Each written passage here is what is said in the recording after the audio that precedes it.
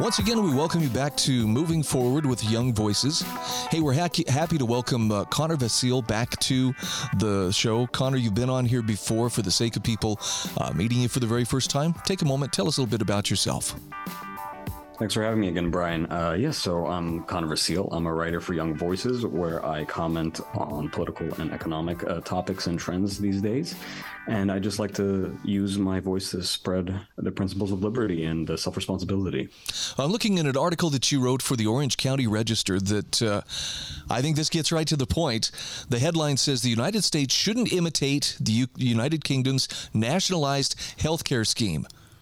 Now, I agree, but let's dive into some of the reasons why we shouldn't. First of all, talk to me about how big is the push for free healthcare for everyone? Because I think that's pretty much the guise that it's sold under when people promote it, here for the United States.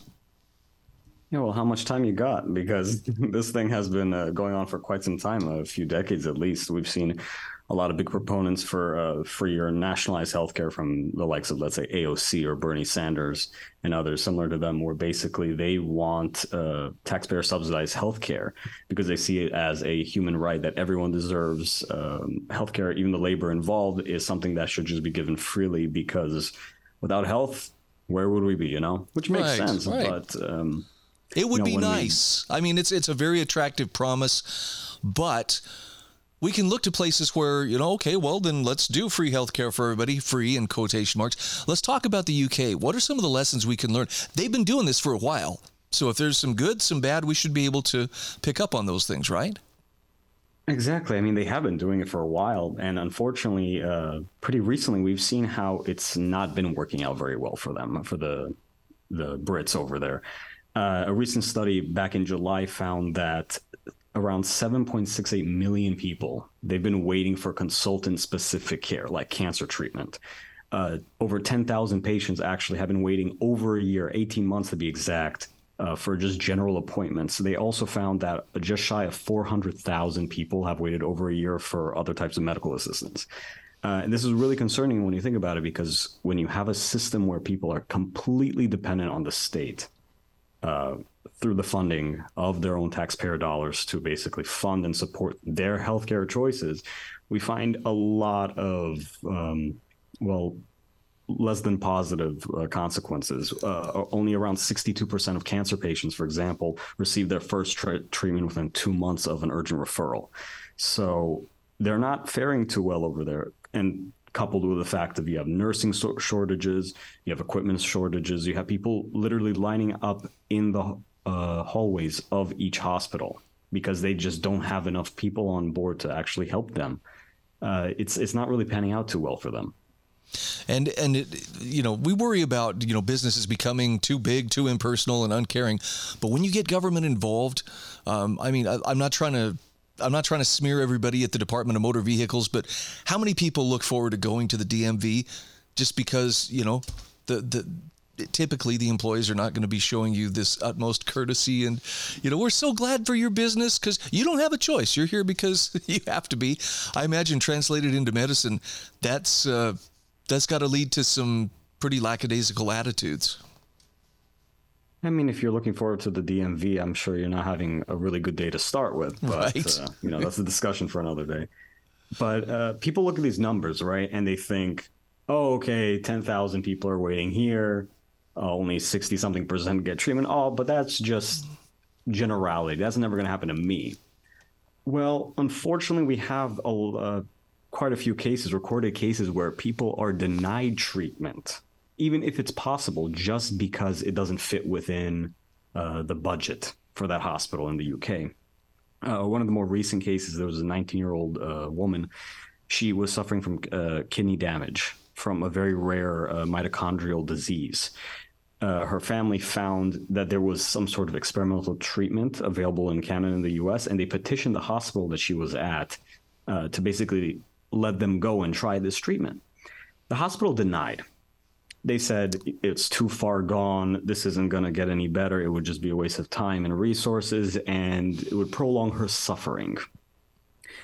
So basically, the UK hospital signed off on her death certificate, and she's now waiting with pain, with this chronic kidney damage, with no recourse at all, because the court in UK deemed that she wasn't capable of making her own medical decisions, which is just outright ridiculous. I mean, this is coming right off of back in 2017. There was that infamous case with Charlie Gard, the 11-month-old boy.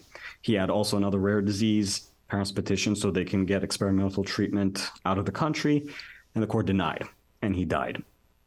So it's really terrifying when you see that these are real people who have to, suffer the consequences of a taxpayer-funded healthcare scheme where they have literally no say in the end to their own medical decisions. That's quite frightening. So let me ask you this, Connor. Why do people push back against the idea of really medicine should be handled in the free market, and the free market should dictate, what price people are willing to bear for treatments, surgeries, so forth, as opposed to getting government involved and, trying to make it fair for everybody, but in fact ruining it for everyone?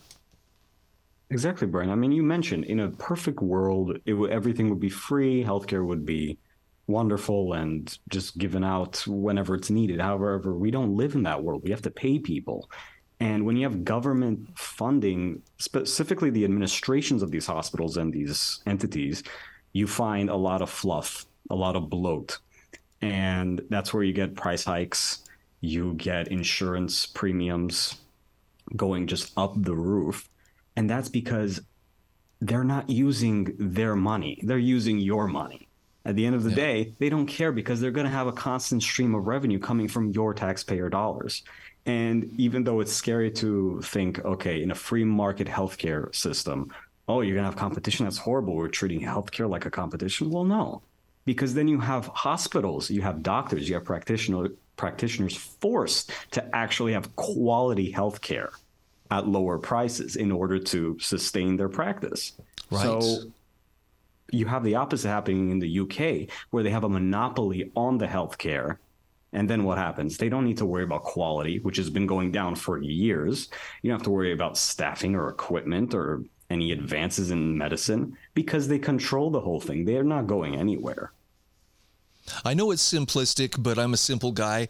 To me, this is the essence of what happens when you try to do things by central planning. That's kind of, some people prefer the term socialism or collectivism, but when you get central planners determining, okay, this is how much treatment we'll provide, this is how many patients we'll see. I mean, the closest we have to it right now is probably the VA, which, again, these are the people taking care of our veterans, people to whom it's like, thank you for your service, we owe you this great debt, but here, have some really substandard medical care, or at least that's kind of how the VA, I think, they have a reputation of being like that. Exactly. I mean, that's the model example of what a government-run healthcare scheme would look like. And as you said, at the end of the day, it's very impersonal. I mean, I write in the article how in the UK, to us Americans, we might think, oh, this is horrible how they control pretty much every medical decision that a patient can make. But when you look at it from a bird's eye view, it makes complete sense. They have the power of the purse. That means they fund every single healthcare procedure and every medicine, every drug you take. So at the end of the day, they will have the final say on what goes because they're in control of that money.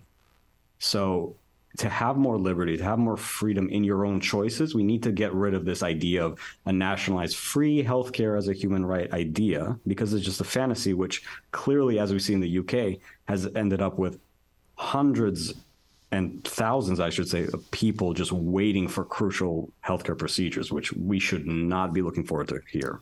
I think it comes down to which promise is going to carry the day, the promise that we'll get to as many as we can, but, in order to not have these waits, or, hey, we'll make it, as free and accessible to everybody. But I don't think they ever really do the truth in advertising and say, but it's going to come with these costs, because I don't know how many people would go for it. Exactly. I mean, at the end of the day, we need choice and power over our own medical choices. And that does not mean that the government can have any say in that. So if we want to have liberty and actual freedom in how we choose to serve ourselves and our health, we need the most control, and that's not through a nationalized system. Hear, hear. Well, I'm grateful that you are among those raising your voice to say, no, thank you. This isn't really what we want at this point. For people who want to follow you, Connor, either online, your work, or on social media, what's the best place to do that? You can follow me over on Twitter at Connor_Vasile. I, whip up a little storm here and there. So, yeah, great to start conversations with you all. All right. Again, we're talking with Connor Vasile. He is a Young Voices contributor. And Connor, great to talk with you. Thanks again for an informed take on an important subject. And I hope we talk again soon. Thanks, Brian.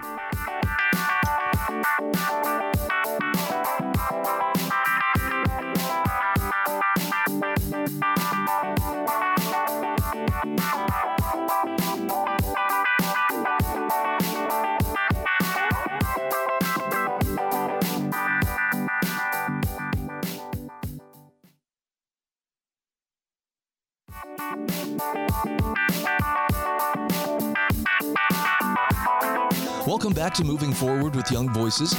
Hey, we're happy to welcome Ian Ching. He is a Young Voices contributor and a master's student at Johns Hopkins School of Advanced International Studies. Ian, congratulations on being a Young Voices contributor. Welcome to the program. Tell us a little bit about yourself. Thank you very much. So I am a student at the Johns Hopkins University. I'm a Canadian student studying international relations here in the heart of Washington, D.C. I've been living here in D.C. for about 5 years now, and it's been the best, experience of my life. And I was very, very happy to have been able to, publish this first article of mine. Let's talk about this. The article's titled "American Academia Funds Genocide and Welcomes China's Campus Surveillance." Now, I have to admit, Ian, I'm peripherally aware of what's happening to the Uyghur population in China. Kind of aware of China seems to be sticking their nose in and surveilling, everywhere they can. But this was a real eye-opener for me that, that American academia, I know politicians turn a blind eye to this kind of stuff because it's in their interest, but academia actively helping to fund this, that was pretty interesting. Set the stage for us. When we talk about a modern genocide happening in China, what exactly are we talking about? Right. So what we're seeing in the Xinjiang region of China essentially is that over 1 million Uyghurs are being systematically are having their identities systematically erased, where we have parents who are stripped away from their kids, who are sent to re-education camps where they're taught and indoctrinated into CCP, ideologies, where children are being removed from their homes and are being forcibly put into the homes of Han Chinese families, where they aren't allowed to speak their language, where their culture is being suppressed. And the thing is, this isn't limited to the Uyghurs. This is something that the CCP has been doing for decades. They've done this to the Christians. They've done this to the Inner Mongolians. They've done this to regional languages. And they obviously did that to Hong Kong very recently. And so that's why this is a very important issue that's been brought forward. Okay. Talk to me about the ways that American colleges and universities invest their money. And I assume it's because China has such incredible there's a lot of economic activity going on at any time. Is it just wanting to get on the bandwagon with up and coming industries or companies in China, or is there something even a little bit more direct that ties them to the Chinese Communist Party? Well, I think from the academia perspective, they're not only just investing their endowments. Universities have massive endowments, but what they're doing is they're basically putting these endowments into venture equity firms, and those firms are investing in all sorts of businesses across the world. And some of those are in China and in very illicit in businesses which have been blacklisted by the Treasury Department for employing slave labor and various other human rights violations. And the thing is, the universities kind of have an excuse. They can kind of distance themselves from their investments and say, oh, we don't really have a lot of control or say about what our billions of dollars are going into. But the thing is, billions of dollars of student money are going into these sorts of firms. And this is essentially, it's a national security issue as well as a moral issue. Another way that a lot of these universities don't really have an incentive to divest away from China is because almost 10% of their student population comes from international students who are Chinese, the vast majority of them. And of course, these international students are paying full tuition. So their financial contribution to school is more than just 10% of what the school's annual revenues are. So they have no reason to, to anger the CCP in any ways, because if they, anger the Chinese government might not sponsor any more students to go to your particular school. And that means your revenue is going to drop drastically. And that's not something administrators want. I'm trying to read some kind of a noble motive into this for the part of the universities, and I'm coming up short here. Other than, but we were just looking at the bottom line and want to make sure, that our endowment is growing and that we're, continuing to bring in money with which to fund us well into the future. But it seems like at some point they'd have to start considering, whether that money's clean or not. Yeah, that's one of the problems with modern education in America now, is that universities are run more like businesses than they are run like schools. They're run to maintain, the line the pockets of the administrator. That's why the administration in many of these universities have grown 40, 50, 60% over the past couple of decades, and faculty and students are becoming less and less have less and less of a voice in the university decision-making process. Interesting. What does China say much about this, or would they just rather this kind of sit on the back burner and hopefully nobody notices? I think China would definitely prefer no one to be looking into this issue. I don't think they would. They want to keep things going as they are, and part of the reason why that's the case is because a lot of students in China want to go to American schools. They want to study in America. America has the best schools in the world.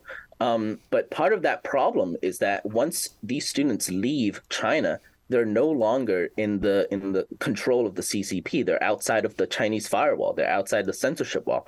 And so what China does is they establish a lot of these Confucius Institutes and many other apparatuses to reach out into the universities to make sure that they are keeping an eye on Chinese students who are studying abroad, who are studying in America, and to make sure that they're not saying anything or doing anything that might anger the Chinese government. Wow. So where do we go from here? Is there willpower within, is this solved at a federal level? Is it solved at the individual school level? Where do you start looking for solutions? I definitely think Congress and the federal level needs to take a lead on the issue. There have been numerous reports from the government, from numerous committees who have investigated university investments, and I think the universities know about this. They've read these reports, but unless Congress does something to disincentivize these investments and disincentivize the establishment of essentially monitoring systems on campuses for students, nothing's going to change. There has been some change that's moved in the positive direction. My alma mater, GW, removed the Confucius Institute a couple of years ago because students on my campus pressured them to do so, and there were also national security ramifications, because GW does a lot of studies with the Department of Defense, and so having that kind of leverage to inform these schools about why investments in China are a national security issue is very important, and the federal government needs to take a lead on that. Okay. We're down to about a minute left here, Ian. For people who want to get their minds around this issue, are there any particularly good resources where they can, for instance, learn about the Uyghurs, and then where else would you direct them for good, solid information on China? I would definitely say the Athena Institute is one of the on-campus organizations that have been campaigning against investments in like human rights violations. They're amazing. They base themselves out of Catholic University, I believe, and I've worked with them for some time. They're an amazing organization. I would also encourage listeners to do more research on the issue, and to look beyond just beyond where they're sending their money, but also consider how they're going to invest their tuition dollars. Hear, hear. Well, I congratulate you on a well-written article. this is to be published too. So should we be watching, a particular publication for this article? The article has already been published at Real Clear Education. So fantastic! If you look at, honestly, you can just search Google, look for American Academia Funds Genocide and Welcomes China's Campus Surveillance. That's going to be the first thing that pops up on Google. Okay, and for those who would like to follow you on social media, what's the best place to do that? You can follow me at Ian Ching 685 on Twitter. You can follow me on LinkedIn, Ian Ching, as well as Instagram by the same handle. Okay, Ian, thank you so much. Great to visit with you. Thank you very much.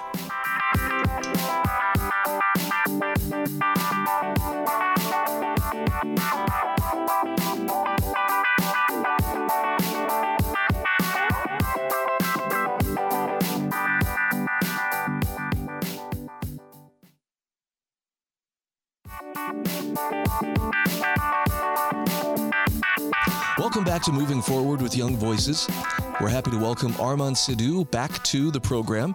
He is a Young Voices contributor. And Armand, for those who are meeting you for the first time, take a minute. Just tell us a little bit about who you are. Sure. My name is Armand Sidhu. I am based in Arizona. I've worked, most of my career has been based in K-12 education. Started my career as a public school teacher, then became a charter school principal, and this past school year launched a nonprofit micro school in my hometown of Chandler, Arizona.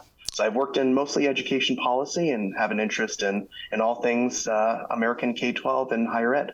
Well, I'm looking at a column of yours on townhall.com, and I'm anxious to learn about this. California's new math framework needs a history lesson. They revamped or they overhauled their math framework. What was the problem? What was the justification there? Sure. So first place to start, standards and frameworks are a little bit different. So standards teach or tell us what we should be teaching students. So what should a student know in math by the end of kindergarten? What should they know by the end of third grade, eighth grade, before they graduate high school? This framework is separate from the standards, but the framework, we can think of this as the how. How does a teacher, how does a district administrator, how does a school board member understand how to implement the policies so that they're in accordance with the state standards. So where the controversy really lies, and this is kind of and I mentioned this as a history lesson because we're kind of seeing deja vu. In the 1990s, we had a movement known as the Math Wars, and it was a very similar situation. We had traditionalists. So traditionalists are those individuals, and this is where we see math being most popularly taught, not just in the United States, but throughout Europe, throughout Asia, where there's an emphasis on math facts. So making sure students understand, especially in the early grades, their times tables, they know how to add numbers straight away, they know how to fill out a times table for their ones, twos, numbers, single digit numbers. That way that they're able to progress to the next parts of math. Because within math standards, we're always looking to progress on the next skill. So what this standard framework did, and there's a lot of different changes, but in this one, I just concentrate on two of the biggest ones. And the first is what I just mentioned, and that's really the emphasis on elementary. We're seeing a push for what we call inquiry-based learning or exploratory learning. And the reason why that becomes a problem is when we don't give students, especially in grades kindergarten through third grade, when they don't get that solid foundation in math facts, it leads to a problem in which they don't master those. And then when it comes to algebra or when it comes to subjects like calculus or areas needed for college and career readiness, that's where they really start to struggle. And then they begin to drop out, or they have math anxiety, don't feel encouraged to do that. So the intention behind this was to reform mathematics education in a way where students didn't feel as discouraged, felt more encouraged to stick with the subjects, and had more choice in terms of what types of subjects they could learn. Of course, the other problem with that is students don't necessarily know what they're missing in terms of math, and they don't know necessarily what to prepare for in the workforce when it comes to math. So that's why these decisions have to be made by this framework. And that's really where the first problem lies. That, sadly, I can really relate, though. Seventh grade, I lost my grasp on the math concepts we were learning. And for the rest of junior high, the rest of high school, even in college, it was a struggle. I mean, it was like when you talk about math anxiety, people think, oh, that couldn't be real. No, it's very real. And it's no fun at all. But so let's talk a little bit about what works versus what doesn't? I mean, people have different learning styles. Some people are auditory learners, some are kinesthetic learners, and some more applied. Can it be done with a one-size-fits-all approach, or does there have to be some flexibility within the system to accommodate those different styles? So definitely the latter. One of the things, and I think if there was one thing every school in America can improve upon, regardless of its public, charter, private, it's creating that personalized learning. And that didn't become more true than the impacts from the pandemic, where we've seen students really lose a lot of those math skills that are necessary. And to your point, an experience in seventh grade, and a poor experience in seventh grade, can really set the trajectory and limit to students on what they think they can achieve. If a student is struggling and feels like they can barely get through Algebra 1 or Algebra 2, and they want to go enter a field in STEM, medicine, engineering, all of those are going to have very rigorous mathematics. And the way that those are taught in the higher ed system is completely incompatible with California's current framework. So this was ostensibly meant to be an initiative in equity, where we're trying to help the students who are in the intervention stage kind of be standardized, and everybody is taking the same math class, same age, same time. But the problem with this, and this is kind of where we get into the secondary impact. I mentioned elementary students. This framework is discouraging an emphasis on math facts, which students need to memorize to be successful. The secondary impact is we saw a discouragement of acceleration. And this was based off of the initiative that San Francisco Unified School District started in 2014. And since then, it actually has not worked well, was not based off of research. Students were discouraged from taking math classes to their level. So if you have a student that's doing really well, needs a bit more of a challenge, those districts began to discourage schools from allowing a 8th grader to take Algebra 1. Now, you might be wondering, why is that important? Because by the time, and the way that we do mathematics in the United States is most freshmen in the country start with Algebra 1. But if a student is looking to take calculus, is looking to get into a top-notch school, they're going to need to move at a faster pace. And the only way to really get to taking a Calculus 1 or Calculus 2 or those higher ed math classes is by taking and having access to that early on. So that would be in the middle school ages, being able to get through that curriculum. And it's not just important to make sure that the kids that need help get their intervention, but it's also important that we sustain any interest and aptitude that students have in mathematics. And that's important just to cultivate the next generation of talent in this country, as well as just to keep students encouraged with it, because we don't want students to be bored as well and then not be given that challenge and be given the room to really succeed in what is a high in demand field. Is it likely that California education officials are going to be willing to look at what they can learn from the historical records? They can learn from Math Wars, for instance, or do they think they've got it figured out this time and they're just going to, plow forward no matter what? Well, it was a very tricky time to launch this sort of reform. So the latest version, which was released this past July, is the third version. And what we've seen between versions 1 and 3 is, first of all, the emphasis on acceleration. That was probably the biggest opposition we saw, where people are saying we should allow students in our country to have access, if they have that ability, to access higher level math at an earlier age. We shouldn't be discouraging that, getting rid of honors classes or any of those sort of advanced math classes.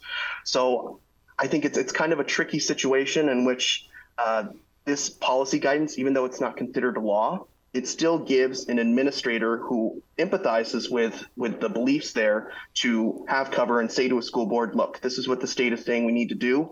It's in our best interest for future compliance and things in the future that we adopt this now. So that's kind of where this becomes harmful. But I don't necessarily see, unless there's a substantial change in the research in California's assessment scores, where this is going to see a next evolution. I think what we'll see instead, similar to what we saw in San Francisco when they implemented parts of this policy, is we're going to see a rise in private school enrollment, and the students and families that can afford to have access to private schools that don't need to worry about the state's math framework, they're going to benefit. And ultimately, students that don't have access to that are not going to be able to have the equitable treatment that this policy was supposed to provide. Well, if nothing else jumps out, it's that idea that historically one-size-fits-all solutions. You know, they're well-intended and they may solve a lot of problems for a lot of people, but inevitably it's going to have some problems and leave some people out. So I much prefer the approach that you're talking about, which is more focused on individual strengths and not trying to basically strain everybody through the same exact experience, because it's going to be different, and it'll be curious to see. I'm curious, who was it who pushed the strongest? Was it the teachers' unions that pushed for this overhauling of the math framework, or did that originate from elsewhere? So this originated, and a lot of standards frameworks are done with input from teachers, but also from academics. So we saw a lot of individuals from Stanford University, University of California, Berkeley, the CSU schools come out in opposition to this because their students, their future students, are ultimately going to be impacted by these changes in mathematics teaching. And like how I mentioned, it's always easiest to accomplish education policy on paper. The hardest part is really implementing that part. So it's very easy to say these are the things that we should achieve, but when standards ignore things like absenteeism, teacher turnover, bureaucracy, when those things are kind of ignored, it makes these kind of a moot point in terms of reform and change. All right. Again, we are talking with Armand Sadhu. He is a Young Voices contributor who's worked in K-12 education as a principal and teacher in public and charter schools, and currently leads a nonprofit micro school. Armand, great to catch up with you. I hope we talk again soon. I appreciate it. Thank you so much.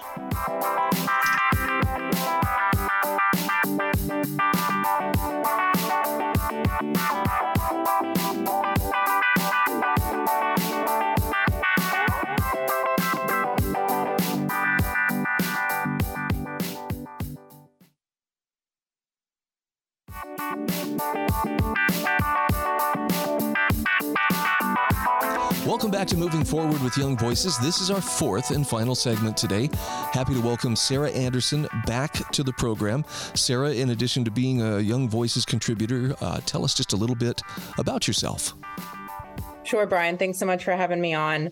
For those who aren't familiar with the R Street Institute, that's the organization that I work with. We're a limited government research group who does limited advocacy on some of the policies that we really have sound research around. And so I'm the Associate Director of Criminal Justice and Civil Liberties at the R Street Institute. And as such, I work on a number of issues throughout the criminal justice system, from policing to pretrial work, reentry work, juvenile justice work, and of course, part of that from beginning to end is drug policy. And so that's where my article in Reason on cannabis policy comes into play. So it's a pleasure to be here. Yeah, this is a fascinating article. I've been trying to keep track over the years. I did not realize 38 states now have some form of legal cannabis. Of course, the federal government still says, nope, it's still illegal. So there's obviously some friction points between the federal laws and the state laws.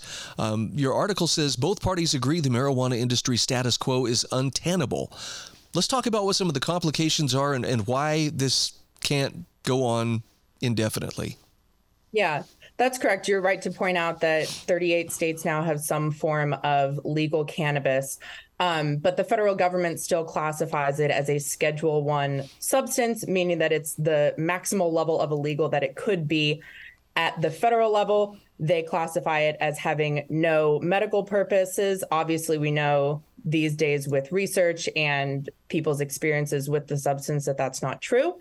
But the point that my article gets to is really that the dual legality between 38 states, which is a supermajority, having some form of legal cannabis, and the federal government still keeping it illegal, presents an issue beyond just the question of legitimacy of the law, having the federal government and states be so different on this substance, but also to do with safety around banking. And the issue there is that since banks are federally regulated, as we know, by the FDIC, there is no legal avenue for banks to offer their services to state legal marijuana businesses. And this creates a cash economy, which, as I noted in my article, Senator Jeff Merkley astutely said that a cash economy is great if you're a criminal, and it's great for organized crime. And that is a reality that none of us should want. So the Safer Banking Act, which I talk about in the piece, would just be a simple step to not even push the needle further toward legalized cannabis in any particular state. There are a number of legislators who support this legislation who do not support legalizing cannabis. However, they recognize the reality that in states where it is legal, there's a huge issue with having businesses operating in cash, whether it's employees leaving the businesses with large amounts of cash being targeted for theft or for robbery, or for any other type of issue that they may encounter in terms of difficulty proving your income or difficulty acquiring a mortgage because you work at a establishment that's recognized by your state, of course, but you cannot bank through that. And so it's difficult to acquire credit, get a mortgage, all of these types of things, which just is a hindrance to participating in society.